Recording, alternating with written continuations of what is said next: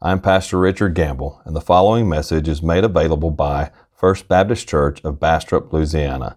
To find out more about First Baptist Bastrop, go to www.firstbastrop.org.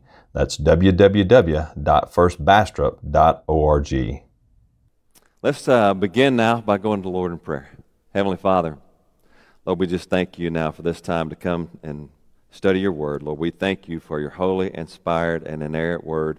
And Lord, right now we pray that you would write its eternal truth on all our hearts. Lord, just give us eyes to see, ears to hear, hearts willing to obey your word. Because, Lord, you are worthy of our faith and you are worthy of our obedience. So, Lord, touch our hearts now in this moment.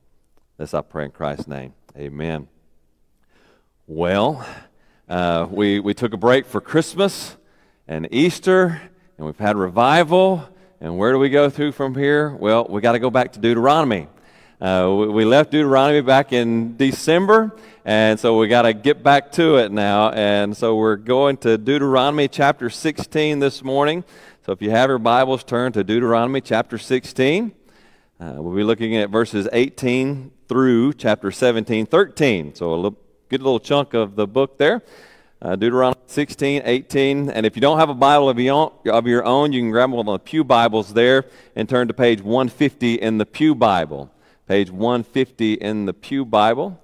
And if you don't own a Bible, then please take that Pew Bible with you, and that's our gift to you. We want everybody to have a copy of God's Word, so take that and read it, and it will certainly bless your life. So today we are returning to Deuteronomy and our study of Deuteronomy. For those who were in this study before, you remember, maybe you don't, but I'll remind you, Deuteronomy is a series of Mosaic sermons. There's 3 sermons in Deuteronomy, and this is Moses. He's preaching to the people of Israel. These are his last sermons, his final sermons before he goes up and dies on the mountain, and Israel goes into the promised land. So these are Moses' final words. And this is, as we kind of have been seeing it, this is the gospel according to Moses. And so we're looking at that. We're looking at these sermons. And right now we're in the midst of the second sermon of his sermon series. Right, Moses' sermon series. This is the second sermon, which goes from Deuteronomy chapter 5 all the way through Deuteronomy chapter 26. And all of this is on the Ten Commandments, right? The whole section here is really on the Ten Commandments, the law of the covenant. So God made a covenant with the nation of Israel, and I will be your God, and you will be my people. So he, as the sovereign God, is now giving them his law. And so it's his law, and they're saying, yes, Lord, we will be your people, and we will obey you. We will follow your leadership in our nation. And so he's laying down the law. He's giving them his law. And we have the law in its basic form in the Ten Commandments. And that's Moses laid out the Ten Commandments back there in chapter 5. And then in chapter 6 through 26, Moses expounds on those 10 commandments. And so right now we're in Deuteronomy chapter 16. And here we're picking up where we left off. Last time we kind of ended with the first half of the Ten Commandments, the first 4 commandments. And the first 4 commandments all have to do with our relationship to God, right? And so that ended last time. We got through that, and then we took a break at Christmas, and now we're picking up now in chapter 16, verse 18, and we're looking at the second half of the law, and we're picking up with the 5th commandment, which is honor your father and your mother. But if you remember back when we walked through all the commandments, that general principle of honoring your father and your mother has to do with honoring God-ordained authority, God-ordained leadership. Mother and father are the first area of leadership, the first kind of, the family is the first domain of government, if you will, in life. And so mother and father are the first area of God-ordained leadership in our lives, and so we're called to honor our father and mothers. But as we see today, as we pick up now in the Deuteronomic law, we see that it has to do far more with this father and mother, but extends to other God-ordained areas of leadership as well. And so today, as Moses expounds and applies this commandment, he reveals some attributes of a godly leader. He reveals some attributes of a godly leader. This is honor-worthy leadership. Honor-worthy leadership. And then this first of three sections that he's going to deal with in Deuteronomy 16:18 through 17:13, we discover that godly leaders pursue justice. Godly leaders pursue justice. All right? And here we're going to see three attributes of a just leader. Three attributes of a just leader. Not just a leader, but just leader. A just leader. A just leadership. Leaders who seek justice, right? So now remember, I want to remind you of this as we're dealing with Deuteronomy. We always need to remember this. Deuteronomy is dealing with the Old Covenant. It is dealing with the Old Covenant. America is not Israel. America is not Israel. It's not the old Israel. It's not the new Israel. America is not Israel. So we can't take Old Covenant law and try to apply it to American government. It doesn't work. Now, it is good that our founding fathers, they built America Constitution and all that on Old Testament principles, on Judeo-Christian principles, but the Old Covenant law doesn't apply specifically to or perfectly to American government. And so we shouldn't try to force that fit in here. Also, as we think about the church is under the New Covenant, not the Old Covenant. So some things, yes, the general principles still apply to the church. We still want to live by the general principles that we find in the Old Covenant, but they apply differently. For example, today we're going to hear, we're dealing with some texts here that deal with some cases in which, in the Old Covenant, calls for capital punishment. And Moses says you're going to administer capital punishment for the offense of idolatry, and you're going to purge the evil from your midst. And so you purge the evil from your midst by killing the person, right? By administering capital punishment, by executing them.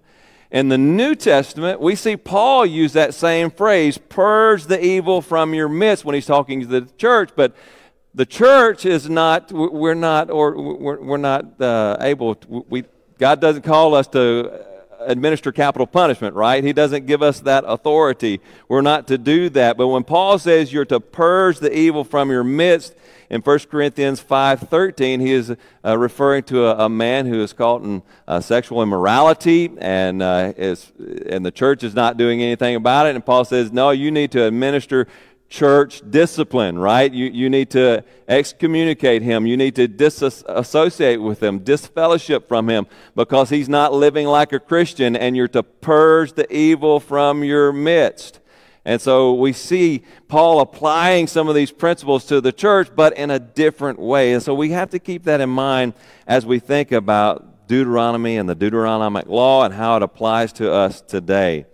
So we do see here, however, and this is what I want us to find in our text today, we need to pursue just leadership, right? That's the principle here. And so we need, as a church, we need to pursue just leadership.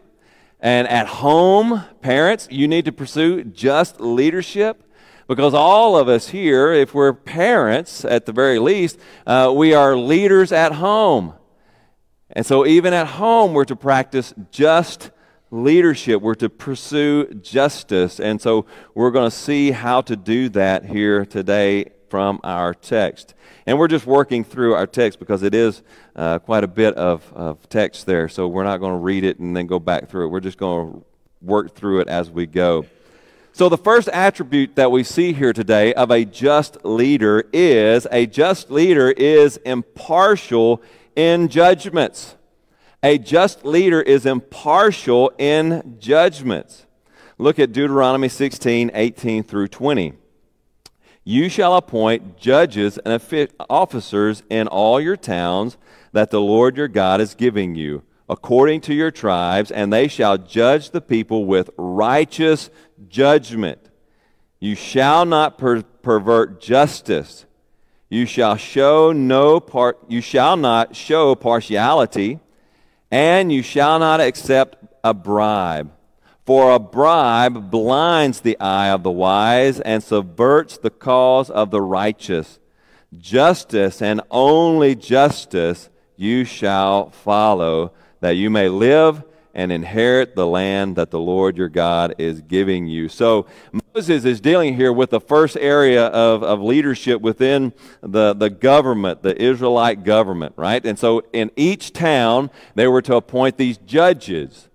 Judges who were to hear cases, right? Because they're spreading out over the promised land.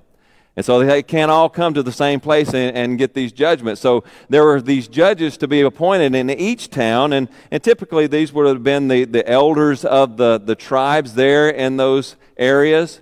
And they were to be the judges who would hear the different causes, hear the different complaints and that sort of thing in the towns, and they were to render judgment over those.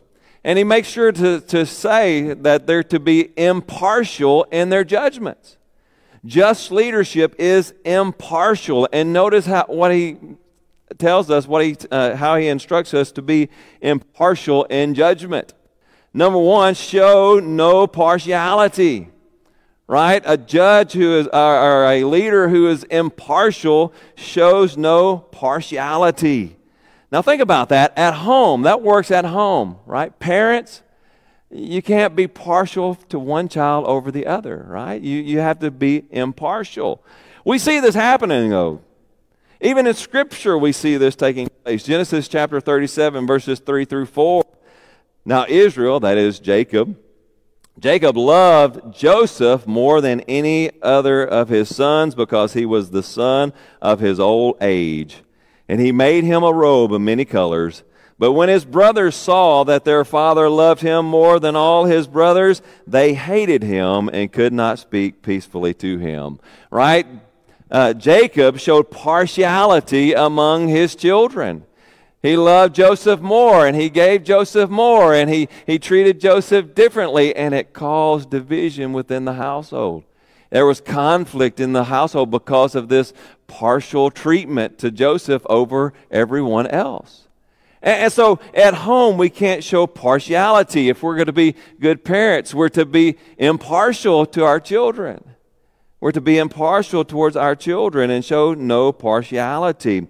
Also, it works in church too, doesn't it? When it comes to church leadership must be impartial in their judgments within church, right? We have to be impartial to show no partiality.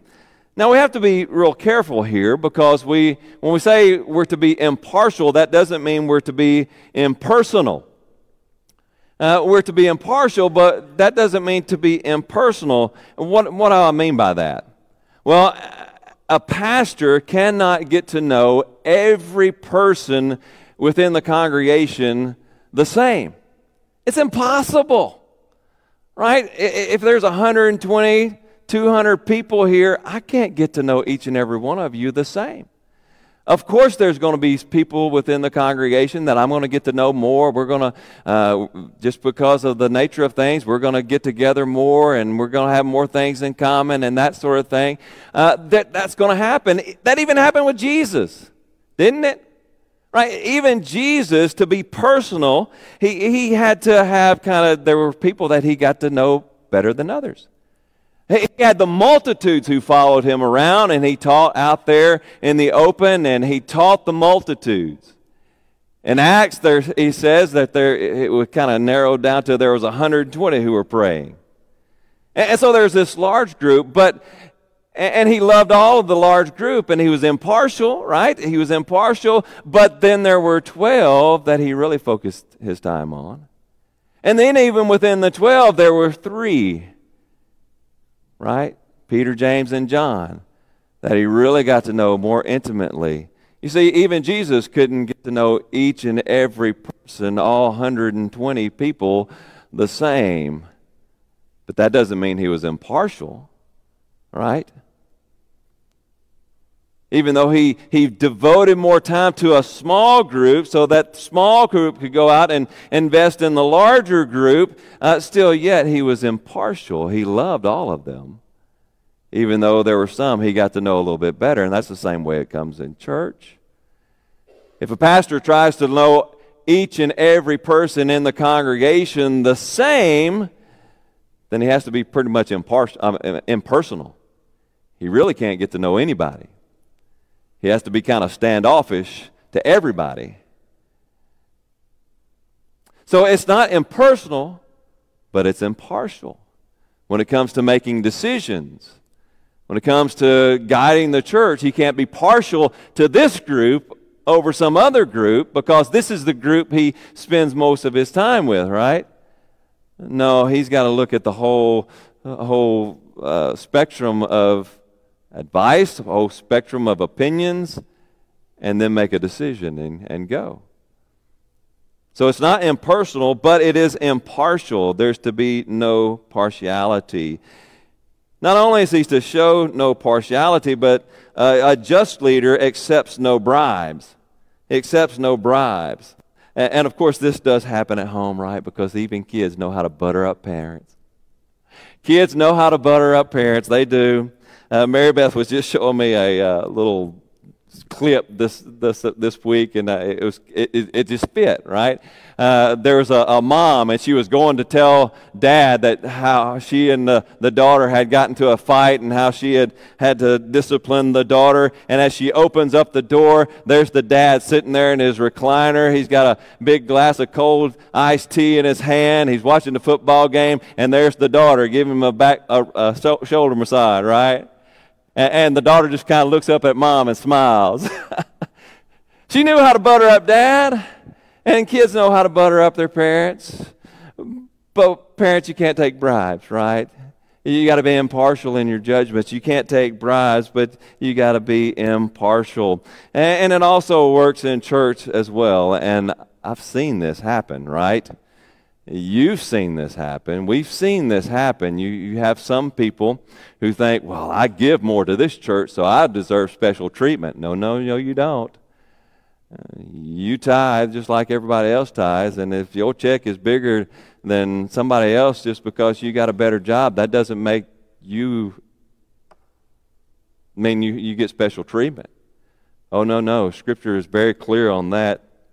James chapter 2, verses 1 through 10, my brothers, show no partiality as you hold faith in our Lord Jesus Christ, the Lord of glory.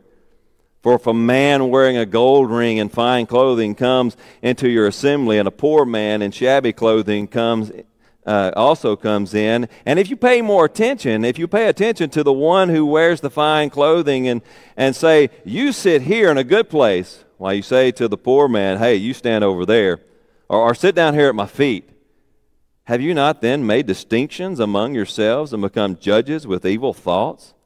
Listen, my brothers, has not God chosen those who are poor in the world to be rich in faith and heirs of the kingdom which he has promised to those who love him? But you have dishonored the poor man. Are not the rich the ones who oppress you and the ones who drag you into court? Are they not the ones who blaspheme the honorable name by which you are called? If you really fulfill the royal law according to the Scriptures, you shall love your neighbor as yourself, you are doing well. But if you show partiality, you are committing sin and are convicted by the law as a transgressor. For whoever keeps the whole law but fails in one point has become guilty of all of it. Dear friends, a just leader makes impartial judgments, whether at home or at the church or wherever it may be, in your business, wherever it may be, a just leader makes impartial judgments. So a just leader is impartial. Second, a just leader bases judgments upon a preponderance of evidence. A just leader bases judgments upon a preponderance of evidence. Doesn't that sound familiar? That's part of our own government system, because our government system here in America was built upon those Judeo-Christian values, right? But we see this coming out here in Deuteronomy. And look at verses, starting there in verse 21 of chapter 16. Here now, let me explain what's taking place here. Moses, first, he's setting the stage by establishing a couple of case studies. That's what he's doing. Why is he interjecting these little episodes right here? He is establishing some case studies to kind of work out what he's about to say. Deuteronomy 16, verses 21 through 17, 1, you shall not plant a tree as an Asherah beside the altar of the Lord your God, that you shall make, and you shall not set up a pillar which the Lord your God hates. In other words, you're not to commit idolatry. That's what he's getting at there. You're not to commit idolatry. Then he goes on, you shall not sacrifice to the Lord your God an ox or a sheep in which is a blemish, any defect whatever, for that is an abomination to the Lord your God. And so you're not to commit idolatry, and you're not to give some profane sacrifice on the altar of the Lord. So here's your two case studies, and now he's bringing it to court. He's bringing it to court. Then Moses gives this instruction on how these case studies or these cases are to be tried. Going on down to Deuteronomy 17, verse 2. If there is found among you within any of your towns that the Lord your God is giving you, a man or a woman who does what is evil in the sight of the Lord your God in transgressing his covenant, those two former case studies, right? And has gone and served other gods and worshipped them, or the sun, or the moon, or any of the host of heaven, which I have forbidden, and it is told you, and you hear of it, then you shall inquire diligently. Notice that. You shall inquire diligently, and if it is true and certain that such an abomination has been done in Israel, then you shall bring out to your gates that man or woman who has done this evil thing, and you shall stone that man or woman to death with stones. Now, that was a case in Israel, right? We're not called to capital punishment here in the church, but we see these principles still coming out. We notice here that a just leader must make diligent inquiry. A just leader, when anything arises, when any case arises, whether at home or in the church, when there's an offense, when there's an accusation, a just leader makes diligent inquiry into the matter. Right? Whether you're a parent, whether you're a church leader, whether you're a boss at work, you make a diligent inquiry into the matter. You don't jump to conclusions. You don't jump to conclusions. You don't try to fill in the gaps and just jump to conclusions of what took place or what happened. But you investigate the facts. You have to investigate the facts. Now, some of you remember Dragnet. Some of you do. I barely remember watching it at my grandparents' house, right?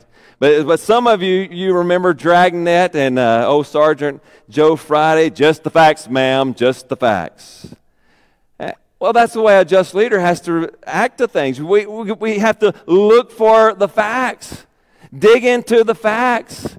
You don't jump to conclusions. You don't see something that's taking place over here and just jump to a conclusion of what happened and then go convict somebody of that. Go accuse somebody of something. But you have to dig into it. You got to do due diligence, right? You got to dig into the facts. You got to make inquiry into what truly happened. He then continues on, verses 6 and 7. On the evidence of 2 witnesses or of 3 witnesses, the one who is to die shall be put to death. A person shall not be put to death on the evidence of one witness. The hand of the witness shall be first against him who put him to death, and afterward the hand of all the people. So you shall purge the evil from your midst. Now, this doesn't apply to a capital case here. This can apply to anything. Whenever there's an accusation made, whenever there's something has been said, you don't jump to conclusions, but you look for the evidence, and you look for the greatest evidence of all are witnesses. You're to look to witnesses, and you're to have multiple witnesses. Not just one person who says, oh, I know what happened. But there should be multiple witnesses as to what took place. Just leaders don't go on hearsay. Well, Pastor, I heard that so-and-so, they're doing such and such. Man, we need to address that. No, you don't go on hearsay. We don't go on hearsay. Even with your children, you don't want to go on, parents, you don't want to go on hearsay. I heard your child was doing such and such at school. Don't go on hearsay. You don't go on hearsay. You don't go on gossip. You don't go on rumors. You don't act on any of that kind of mess. But you look for multiple, reliable witnesses. Jesus instructs the church. Matthew chapter 18, verses 15 through 16. If your brother sins against you, go and tell him his faults, between you and him alone. And if he listens to you, you have gained your brother. But if he does not listen, take one or two others along with you, that every charge may be established by the evidence of 2 or 3 witnesses. Paul says likewise in 2 Corinthians 13:1, every charge must be established by the evidence of 2 or 3 witnesses. And again, Paul tells Timothy in 1 Timothy 5:19, do not admit a charge against an elder except on the evidence of 2 or 3 witnesses. You're to have witnesses. You're to have the evidence there that an offense has taken place. You know, rash decisions can be absolutely disastrous. Rash decisions can be absolutely disastrous. Even think about that. Think about it, parents. If you jump to conclusions with your children and you make accusations against your children that are unfounded, that can be devastating to your child, and it can crush their trust and their faith in you. You've got to be very careful about that.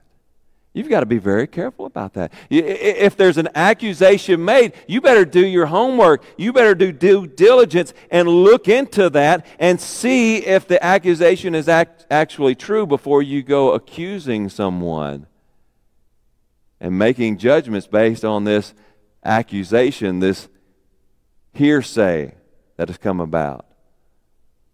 Look for the evidence. Make inquiry. Find those witnesses. Oh, I've heard that before, right? People have done that to me as a pastor. Well, I heard so-and-so, they're slipping around with such and such. I think we might ought to do something. I was like, well, where's your evidence? Where's your evidence? Is that just hearsay, or have they been caught in this, doing that thing? Oh, I've just heard it. Well, we can't do anything then, right? We can't move. As a church, sometimes people want to jump into church discipline from hearsay. I heard so-and-so is doing such and such. Well, we don't do that. Where's the evidence? Where's the evidence? Whether it be the church or the family, whatever the case, parents, you do your due diligence. You inquire. And you find out the facts before you go making accusations against your children.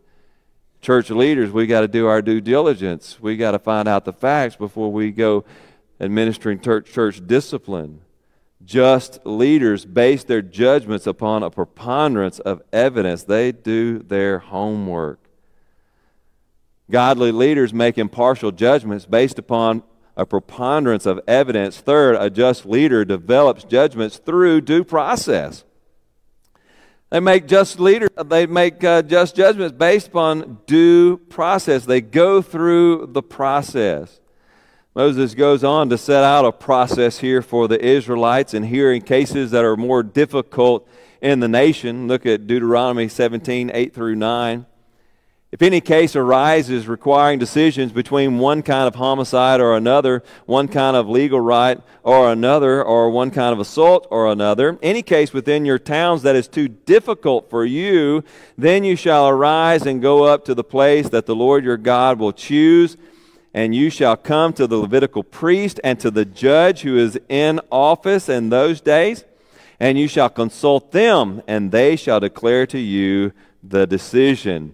And so you can kind of think of this as the Supreme Court in Israel back in Moses' day, right? In that time when they first took over the Promised Land, and they established that central location where the temple was to be, or the central place where the Lord was to be worshipped, and they were going to set up kind of a Supreme Court. If something couldn't take place, if something couldn't be decided, it was too difficult for the judges there in the individual towns, they were sent it to the central sanctuary, and there the priest and the judge in charge there were to make that decision. And so he lays out, here's the process, here's what you go to. You take it to your city people first, and if they can't decide, then you bring it to the capital city and let them decide. Here's the process, here's what you got to go through. We need to see this, that we need to define the disciplinary process, right? As parents at home, you are to define the disciplinary process. You're to define the process in which decisions are made, especially when it comes to disciplining your children. Parents, you need to determine what is the disciplinary process, and you need to define that for your kids. Let them know in advance. Man, I wish I'd have preached this 20 years ago, because it probably would have saved me some heartache and trouble, because I didn't always do this. I'll just confess. I learned this a little late. I learned this a little bit late. But you need to define the disciplinary process. In the home, that means define the expectations. Here's what I expect. Children, here's what is expected of you. Here's what we expect as your parents. Define the privileges of obedience. If you do this, if you follow this, then here are the privileges. And then also define the consequences of disobedience. So take example. Your child turns 16 years old and wants to go out and hang out with their friends, her friends, at the movies, whatever. And so you set an 11 o'clock curfew. Be home at 11. Then you clearly state the privileges of obedience.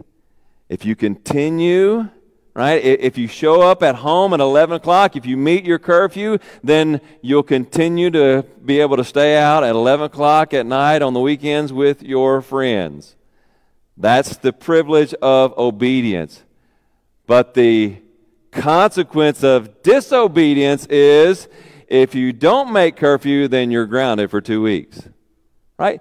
Make the process known. Here's the expectations. Here's what we're going to do. If you obey the expectation, if you achieve the expectation, then here's the blessing that you're going to receive, right? Here's the privilege. But if you don't, here are the consequences. Lay those out in advance, and it will work a little bit better anyway. Children will still be rebellious. Children will still, at times, not meet that curfew, and you'll have to have that disciplinary action. But hey, follow the process. Lay the process out, and then follow it. Follow the disciplinary process. So define the disciplinary process, and then follow the disciplinary process. Now for us, the Bible lays out, as the church, the Bible lays out the whole process for us, and we follow God's Word. God defines our expectations. He defines the privileges of obedience, and then He defines the consequences for disobedience. And we are to follow His Word as we seek His guidance and the church. So we define the disciplinary process, and then we follow that disciplinary process through. At home, when our kids disobey, we discipline them, and we go through with whatever we have defined as that consequence of their failure to live in obedience to our expectations. In the church, Scripture gives us the process to go through. Matthew 18, we read some of this a while ago. Matthew 18, 15 through 17. If your brother sins against you, go to him and tell him your faults between you and him alone. If he listens to you, you have gained your brother. But if he does not listen, take one or two others along with you, that every charge may be established by the evidence of 2 or 3 witnesses. If he refuses to listen to them, tell it to the church. And if he refuses to listen to even the church, let him be to you as a Gentile and a tax collector. You're to disassociate. Put that person in a place of church discipline. They're not to be treated like a church member anymore because they're not acting like a church member. They're acting like a sinner. So they're not in positions of leadership within the church. They're no longer able to teach or anything like that. But now we treat them like a sinner. They come and they listen to the word preached, but they're not able to be involved in certain things within the church. So a just leader develops judgments through due process. You follow the process. So godly leaders, as we see here in Deuteronomy, godly leaders pursue justice. Godly leaders pursue justice by making impartial judgments based upon a preponderance of evidence and through due process. Now, as we do all this, right, as just leaders live this out, as godly leaders pursue just leadership, then submit to their authority. Submit to their authority. Deuteronomy 17, 10 through 13. Then you shall do according to what they declare to you from that place that the Lord will choose. And you shall be careful to do according to all that they direct you, according to the instructions that they give you, and according to the decision which they pronounce to you, and you shall do. You shall not turn aside from the verdict that they declare to you, either to the right hand or to the left. The man who acts presumptuously by not obeying the priest who stands to minister there before the Lord your God, or the judge, that man shall die. So you shall purge the evil from Israel, and all the people shall hear and fear and not act presumptuously again. Honor godly leadership by submitting to godly authority, submitting to their authority. When it comes to the home, honor father and mother.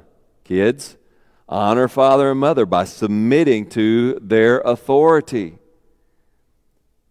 Honor church leadership by submitting to their authority. But we also have to realize that all earthly authority will be less than perfect. Right? Mortal men fail. I fail as a pastor sometimes. Sometimes I just don't hit the mark. As a father, sometimes I fail. I just don't hit the mark. I'm a mortal man. I'm a sinful man. I'll confess it, right? I'm a sinner, and I am not perfect. And no parent is perfect. No church leader is ever perfect. There was only one perfect leader, Jesus Christ. And so, church, we honor Jesus Christ, our perfect leader, by submitting to his authority. Jesus is the one perfectly just leader who shows no impartiality, who's set out the process and follows the process. He does nothing without evidence. Of course, he's all-knowing, so he knows everything that happens. Jesus is the one perfectly just leader.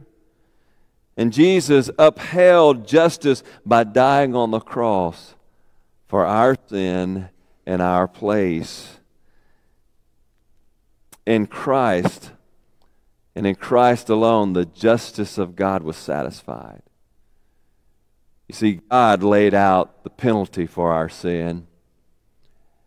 And the penalty for our sin is death, eternal separation from God. But Jesus, loving us and caring for us, He came to this world, and He lived a life in a perfect obedience to the Father's will. And though He was without sin, He went to Calvary's cross. And on Calvary's cross, the justice of God was satisfied. As God poured out the consequences of our sin on His Son, Jesus Christ, Jesus died for our sins and our place. And through Jesus, we can be forgiven of all of our sins. God extends His grace to us because of what Christ did for us on Calvary's cross. There are no perfect leaders other than Jesus. But Jesus is perfect, and He fulfilled perfect justice for us. And if we trust Him and put our faith in Him, we find forgiveness of our sins and eternal life in Him. If you've never trusted in Jesus, turn to Him. Submit to Him. Follow His leadership. Honor His leadership by surrendering to Him even today. And He'll help you live in obedience to His will. He'll help you follow His way if you'll just trust in Him. Parents, strive to be just leaders. Yeah, you're going to fail. There's going to be times that you mess up. But strive to follow the example that Jesus set out for you in being a just leader to your children. Church leaders, other than myself, strive to be a just leader. Whatever it is, Christian, wherever God puts you into a place of leadership, strive to be a just leader. Because a just leader is worthy of honor. Let's pray. Heavenly Father, Lord, we thank You that You give us instruction on how to be a leader worthy of honor. Lord, as You call us into positions of leadership, whether it be in church, whether it be at home as a parent, whether it be in church as a church leader, or whether it be out in the business world as a leader in the industry, or wherever it may be, Lord, You call us into positions of leadership. And Lord, You give us a model to follow, how to be a leader worthy of honor and respect. Lord, we know that we are imperfect. But Lord, we just ask You to give us the strength, give us the ability to do the very best that we can be, to always pursue justice, to be a leader that honors and glorifies Your name. And Lord, where we do fail, let us always fall upon Jesus and seek that forgiveness in Him. Oh Lord, I know today has been more focused on leadership than on the good news of Jesus. But Lord, if there's any today who've never trusted in Jesus, Lord, I just pray that You would just touch their hearts and let them see Christ. Let them seek the pure leadership, the pure justice in Jesus Christ. Now these things we pray in Christ's name. Amen.